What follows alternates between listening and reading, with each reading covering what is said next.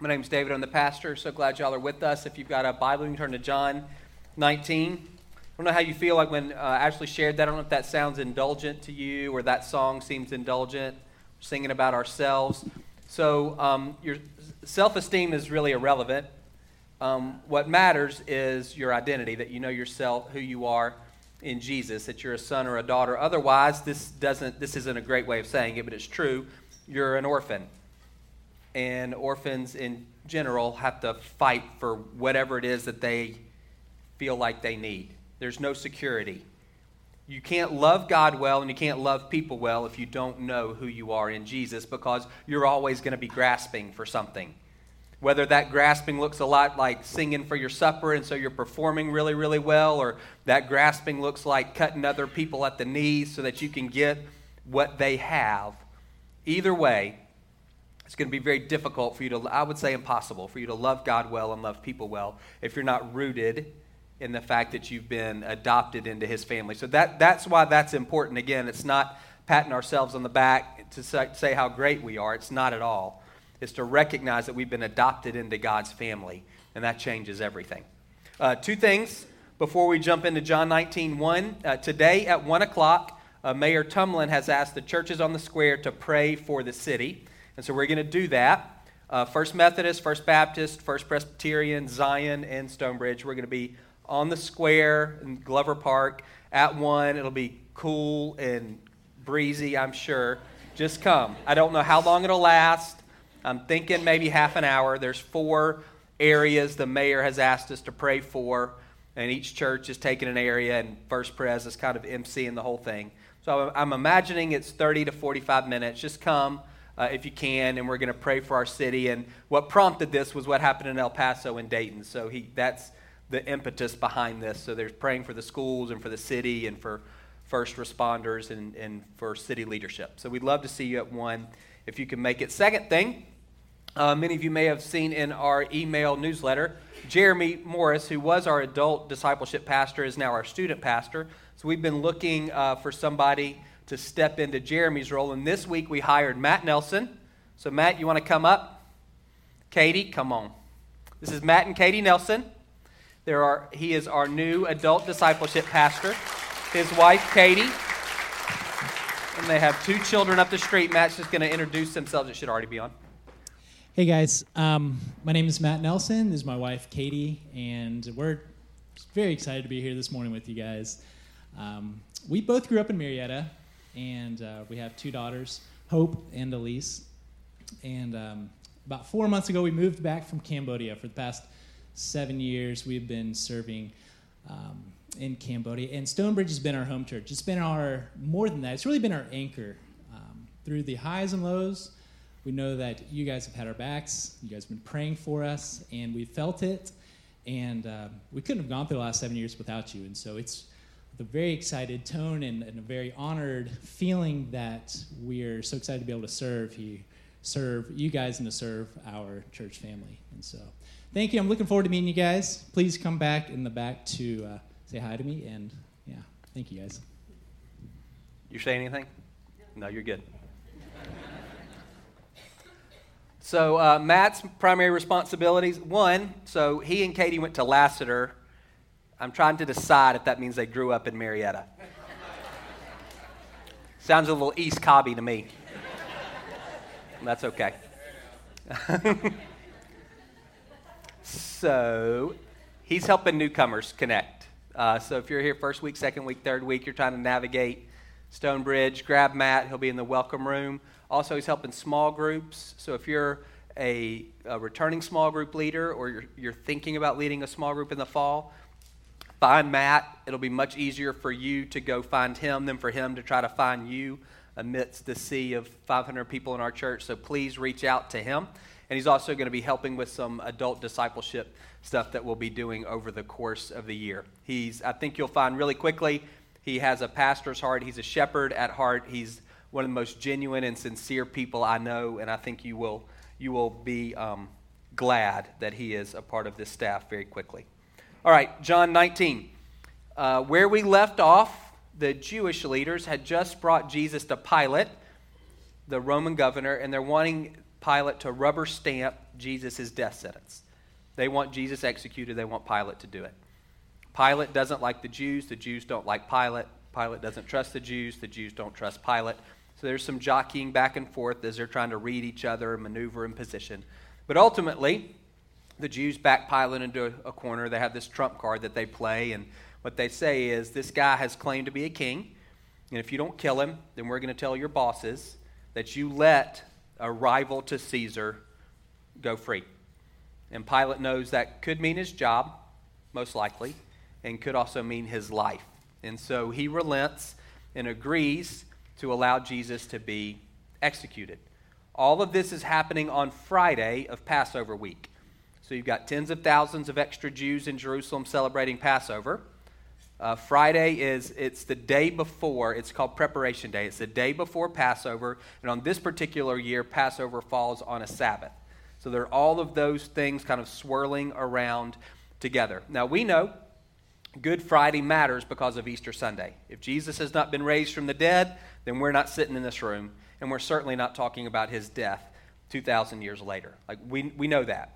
Either he died as a blasphemer and he deserved it, or he died as a someone who maybe believed in his cause, someone who is sincere but sincerely wrong, and maybe that's noble or tragic or heroic, or he died as an innocent man who was executed by the state, and unfortunately that happens as well. He's one of those three things, but most likely we don't even know his name. And we're certainly not here talking about him. This week and next week, I want to try to stay focused on his death, though, and not looking at it through the lens of his resurrection quite yet. I want us to try to stay focused on his death. So today, we're really just going to look at the details, and then next week, we're going to talk about why it matters. Why did Jesus have to die? So beginning in verse 16, finally Pilate handed Jesus over to them to be crucified. Metaphorically, or he handed Jesus over to the Jews. That's what they wanted. And then literally, he handed Jesus over to the Roman soldiers because they would be the ones who executed him. So the soldiers took charge of Jesus. Carrying his own cross, he went out to the place of the skull, which in Aramaic is called Golgotha. There they crucified him, and with him 2 others, one on each side and Jesus in the middle. Pilate had a notice prepared and fastened to the cross, and it read, Jesus of Nazareth, the King of the Jews. Many of the Jews read this sign, for the place where Jesus was crucified was near the city, and the sign was written in Aramaic, Latin, and Greek.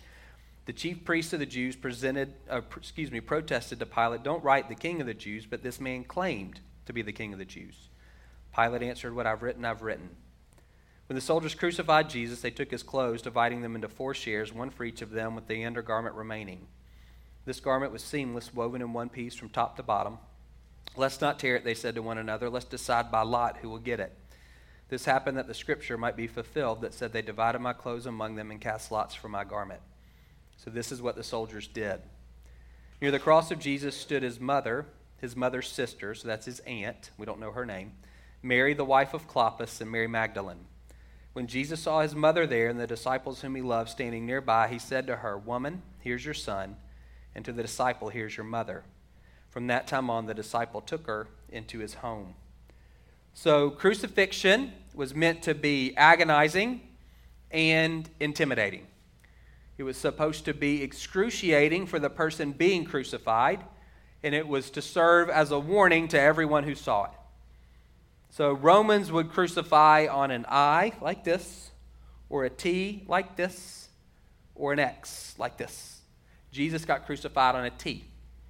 So the vertical would have been stuck in the ground, and Jesus would have carried the horizontal beam with him. That's when it says Jesus carried his cross. It's just that one horizontal beam that he carried. Would have been pretty heavy, have to support his body weight. So he would have we've already seen him flogged, so he's kind of softened up and paraded to this site. He's attached to the cross, either by nails or by ropes. We know that Jesus was nailed to the cross. The nails would have gone through his wrists, not through his hands, to better support his body weight. And his feet would probably have been nailed kind of like this, where he on either side of the vertical beam, with the nail going through either his heels or his ankles, one or the other, to hold. And the method, I guess, or the way that you died was you suffocated. You couldn't breathe. And so it could take hours, it could take days.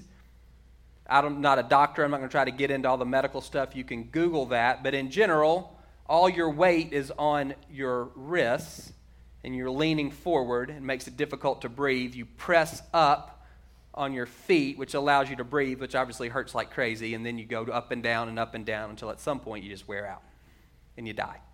And so the gospel writers don't go into great detail. It's not Mel Gibson's Passion of the Christ where you're getting the blow by blow. They just say Jesus was crucified. They don't get into all of the physical agony that he experienced, but it was an excruciating way to die and was intended to be so by the Roman soldiers. It was also meant to intimidate. He was crucified in a public place.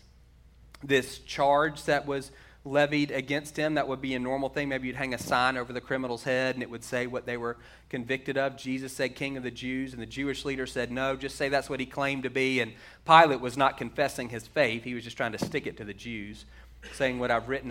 And it was written in Aramaic, which is the language the Jews spoke at the time. It was written in Latin, which was the language of the government. It was written in Greek, which was the language of the marketplace, that kind of the common language of the day. So everyone who goes by, remember, there's thousands of extra people in Jerusalem. They can read what Jesus has been accused of or found guilty of, and it serves as a warning. Everybody's like, all right, I'm not going to do that because this is what's going to happen to me. He was crucified naked, which was humiliating. We see the soldiers are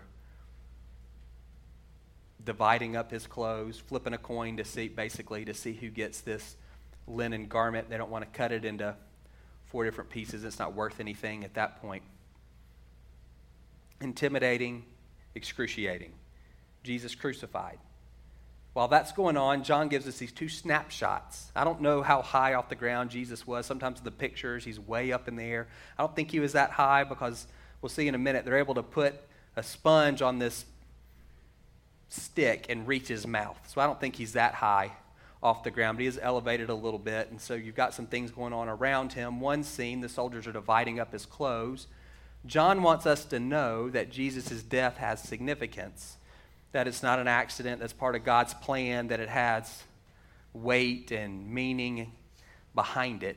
And so he compresses these 4 fulfillment quotations in this one little section. It's not something he does often in his gospel where he says, hey, this is fulfilling what was foretold in the Old Testament. This death and the manner of the death and the details of the death, down to people dividing up Jesus' clothes, is part of a bigger picture and part of a bigger plan. For us, it's cliche that Jesus was crucified. It was shocking and couldn't even completely unexpected that God's Son, the Messiah, the one sent by God to make everything right, would die in this fashion. And so John wants everybody to know who's reading this, hey, it's okay. It's not an accident. It's part of a bigger and broader plan. And one of the Psalms, we don't have time to read it. I would encourage you to read it this week, Psalm 22. Lock it down, Psalm 22. It was on Jesus' mind throughout this time. And as you read Psalm 22 this week, you'll see a lot of passages that will make you think of Jesus' crucifixion. You see the humanity of him as you read Psalm 22. So I'd encourage you to do that. We don't have time this morning to dig into it. But that's where the passage comes from about the soldiers dividing up his clothes. So that's going on. And then you also have this group of women, his mom, his aunt, and Mary Magdalene, this other Mary we don't know. Apparently there are only about 3 names that they had for women in those days. Lots of Marys, all here. And John, the beloved disciple. That's who most people think he was, the guy that wrote the book. He was a beloved disciple, and Jesus says to his mom, as a good older son, his responsibility, the eldest son, would be to take care of his mom when his dad's no longer in the picture. We haven't seen Joseph since Jesus was 12. So sometime between 12 and Jesus' public ministry, probably when he turns 30, Joseph must die. We don't hear anything from him. So assumption is he's dead. And so as the eldest son, Jesus says to his mom, hey, John is going to take care of you. John, you're going to take care of my mom. That's doing his duty again as an eldest son. We've only seen Mary one other time. This is interesting to me. She's at the very beginning of Jesus' public ministry, all the way back in John chapter 2. Jesus is at a wedding. His mom's there, and some of his disciples are there, and they run out of wine at the wedding. And his mom just makes a statement. They've run out of wine. I think it's loaded. It may not be. It may just be an observation. I think it's a loaded statement. I think she has that kind of mother thing where she knows something about him. I don't think that she knows what she knows, but she knows something, like moms tend to do about their kids. And so to me, there's this little bit also kind of a mom thing of, hey, I know that there's something kind of special about you. Why don't you share that with everybody else? Just kind of pushing him out a little bit into the spotlight. I don't know that that's what's going on. It's just what I think. And Jesus' response can sound harsh and even dismissive. He says to her, woman, same word that he uses here. Don't hear it like woman. I don't think that's how he meant it. I think it's more tender than that. Woman, why are you involving me in this? What does this have to do with me and you? That's what he says. My hour has not yet come. He's distancing himself a bit from her and from what I think is a loaded statement. And her response, which again that's why I think she knows something about him, even though she doesn't know what she knows. She says to the servants, do whatever he tells you to do. That's an interesting thing to say. There's no more wine. Woman, why are you trying to involve me? My hour's not yet come. And she says, listen, do what he says. And then we know he turns about 100, 120 gallons of water into wine. Then we don't see her again until this last couple of minutes, literally, of his life. These last few minutes of Jesus' life where he's making provision for her. John, you're going to take care of my mom. Mom, you're going to take care of John. I was thinking about that for her and just kind of she's at some point in your life, you're going to be whipsawed. She's losing son and Savior all in the same moment. Her expectations and desires, her hopes, the things she's been treasuring in her heart, according to Luke, all of that is literally bleeding out on the ground. In the midst of that, I can't fathom the pain that he's in that moment. He's taking care of her. Mom, John's going to take care of you. John, take care of Mom. When you're whipsawed, when you read Psalm 22 and you say, that's me, my God, why have you forsaken me? Remember Mary. Jesus made provision for her, and he'll do the same thing for you in the midst of your desolation. Jesus crucified. Jesus dies later, knowing that everything had now been fulfilled. And so that scripture would be fulfilled. Jesus said, that everything had now been finished. And so that scripture would be fulfilled. Jesus said, I'm thirsty. A jar of wine vinegar was there, so they soaked a sponge in it, put the sponge on a stalk of the hyssop plant, and lifted it up to Jesus' lips. When he'd received the drink, Jesus said, it's finished. And with that, he bowed his head and he gave up his spirit. Now, it was a day of preparation, and the next day was to be a special Sabbath because the Jewish leaders did not want the bodies left on the crosses during the Sabbath. They asked Pilate to have the legs broken and the bodies taken down. The soldiers therefore came, and they broke the legs of the first man who had been crucified with Jesus and those of the other. But when they came to Jesus and found that he was already dead, they did not break his legs. Instead, one of the soldiers pierced Jesus' side with a spear, bringing a sudden flow of blood and water. The man who saw it has given testimony, and his testimony is true. He knows that he tells the truth, and he testifies so that you may also believe. These things happen so that the scripture will be fulfilled. Not one of his bones will be broken. As another scripture says, they will look on the one they've pierced. John wants us to know, beyond a shadow of a doubt, that Jesus is D-E-A-D, dead, dead, dead. That's what he wants you to know. He's not in shock. He didn't faint. He's not unconscious. He is dead as a doornail. And we'll see next week why that is so important. John's like, I was there. I saw it. You can trust me. You need to know he was dead. A lot of the heresies surrounding Jesus in the 1st and 2nd century had to do with, did he really die? And John wants us to know, yes, I was there. These Roman soldiers, their job is to make sure the guys on the cross are dead. It's this special Friday before the Sabbath, before the Passover. The Jewish leaders don't want their Passover meal contaminated by these dead bodies on the crosses. So they go to Pilate and say, can you hurry up? If you break the legs of the person being crucified, they can't push themselves up. They suffocate more quickly. Jesus was already dead. He's stabbed in the side with a spear. There's a medical explanation for what that blood and water are. I'm not going to get into that. I'm not a doctor. Again, you can Google that. But it indicates he was dead. There's no question. He was dead.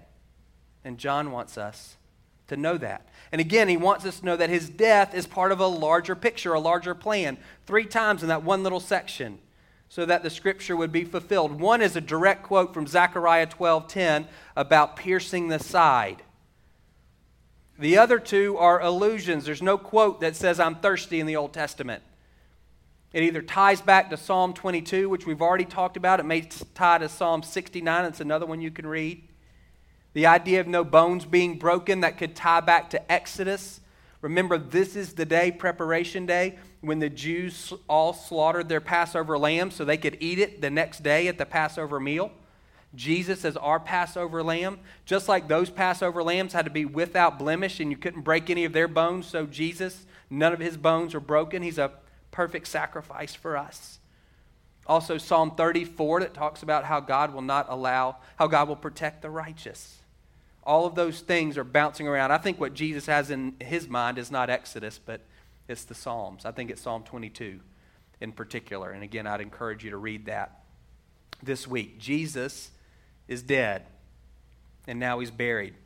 Later, Joseph of Arimathea asked Pilate for the body of Jesus. Now Joseph was a disciple of Jesus, but secretly, because he feared the Jewish leaders. With Pilate's permission, he came and took the body away.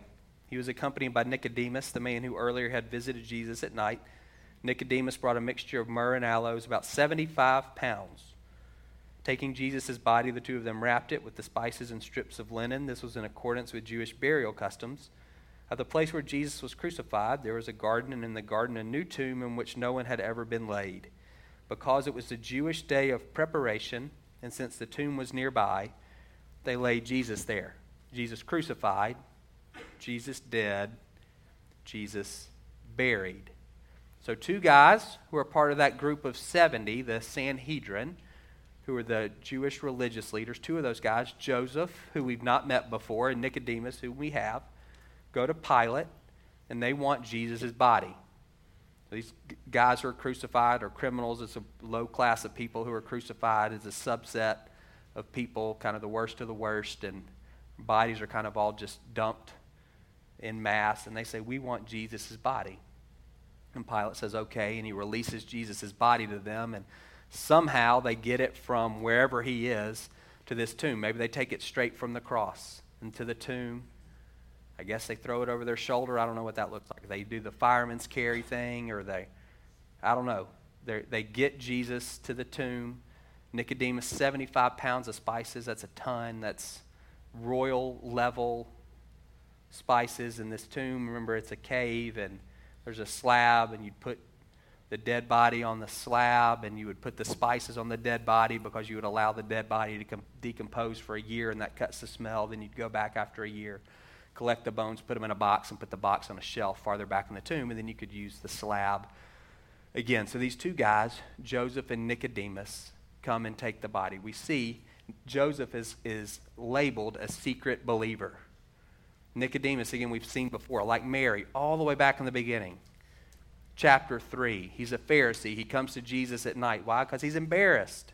He's sincere, I think, but he's embarrassed. He's a religious leader. He's supposed to be an expert, and he's going to a carpenter to ask about spiritual things. It's like the mechanic who can't figure out how to fix his own car. That's Nicodemus. He doesn't know what, he's embarrassed, and so he goes to Jesus at night.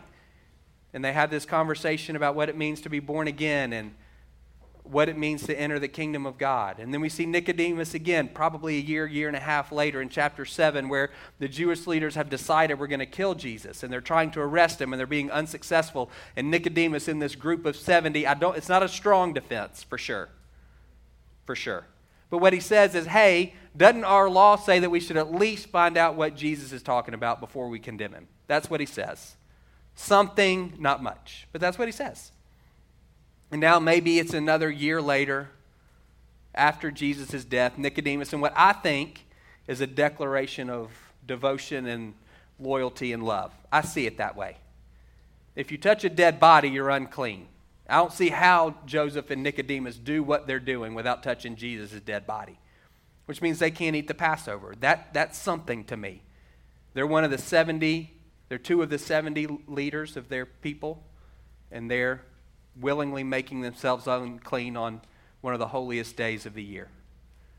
They would have had to go to Pilate. There's some level of public expression there. We were talking about this in staff meeting, and one of the people on our staff, this woman, she said, hey, to me, when I think about Joseph and I think about Nicodemus, she's like, I think about us, this mixture of faith and doubt, this mixture of fear and love. Nicodemus, there's a progression. He's embarrassed. In chapter 7, he seems like he's moving. He's at least open towards Jesus. I think he wants them to be open towards him, give Jesus a chance, but he's not willing to stick his neck out. In chapter 12, we read that there were leaders who were becoming followers of Jesus, but they were afraid of the Pharisees. Nicodemus is one of them. So you can imagine he'd be afraid too. He knows these guys, and he knows what they're capable of, because they would be kicked out of the synagogue if they started following Jesus. And John says they love the praise of people more than the praise of God. So that was Nicodemus. And now I see a move in him. You may not. I do. I see a shift in him where he's willing, great cost to himself. Financially, those spices cost money. In terms of his reputation in his peer group, being willing to be unclean, being willing to publicly align himself with Jesus, who at this point, remember, he is D-E-A-D, dead. He hadn't risen from the grave yet. He's just dead. And for Nicodemus to be, again, what I see is a willingness to align himself with Jesus. That's encouraging to me, to see the progression of faith in him. I don't know if that encourages you or not. There's always room for us to grow. That's not a whip at your back to say, do better. I hope it's an invitation and an opportunity for you to recognize that in times when doubt wins or fear wins, that doesn't have to be the last word. It doesn't have to be. You may have been embarrassed, but you don't have to keep being embarrassed. You may have been scared of the consequences, but you don't have to keep being scared of the consequences. You may have been a secret believer, but you don't have to keep being a secret believer. There's an opportunity for you. We only have a couple of minutes left. I'm going to be done. I want us to pray. I want us to pray for two groups. I want to read you the first line of Psalm 22, first two verses. Close your eyes, please. And if this is you, we want to pray for you. You're in good company. This is how Jesus felt on the cross. He quoted this psalm, not in John, but he quotes it in Mark. My God, why have you forsaken me? Why are you so far from saving me, so far from my cries of anguish? My God, I cry out by day, but you don't answer. But at night, but I find no rest. If that's you this morning, you want to pray. That can be a hard thing because you may know in your brain, I'm okay, or somebody else has it worse. But how do you feel in your heart? Do you feel forsaken by God? We want to pray for you. Do you feel whipsawed? You're Mary at the foot of that cross. Your Son and your Savior bleeding in front of you, dying before your very eyes, and you don't know what to think about anything. Is that how you feel this morning? Please let us pray for you. Just like God made provision, just like Jesus made provision for Mary, he'll do the same for you. I don't know what that looks like, but I know he will. My fear doesn't stand a chance when I stand firm in your love. As we were singing that, were you like, man, that's not true for me? Fear runs my life. Or fear runs this area of my life. We want to pray for you. Doubt may win sometimes, fear may win sometimes, but they don't have to win today. And they don't have to win tomorrow. As you stand in the love of Jesus, as you recognize the great love that he has for you to the point of being willing to endure that excruciating death, separation from his Father in order to be reconciled to you. That love can drive out fear. We're not going to pray that you don't feel fearful. Courage is not the absence of fear. It's moving forward in the face of it. And so that's what we're going to pray, that God would give you courage to be faithful, to be led by his Spirit, not driven by fear. So either of those two things. Do you feel forsaken? And are you afraid? Holy Spirit, would you come? Would you minister into the hearts of every man and woman in this room? I pray for those who feel forsaken that they would know your care and concern. And I pray for those who are fearful, particularly those who kind of in their mind they're saying, I know better. I know all the verses. They're tacked up on my mirror. And yet they still wrestle with fear. Would today be the day that they have a fresh revelation of your great love for them, and that would drive fear from their heart in Jesus' name. Amen. You guys stand. Ministry teams, if you come forward. If you see the ministry teams are full and you're someone who's on one of our teams, please come and take a spot up here. We don't want people to have to wait very long for prayer, and we're kind of pushing up against our time here. Good? So ministry teams, you guys come forward. Everybody stand and respond quickly, please.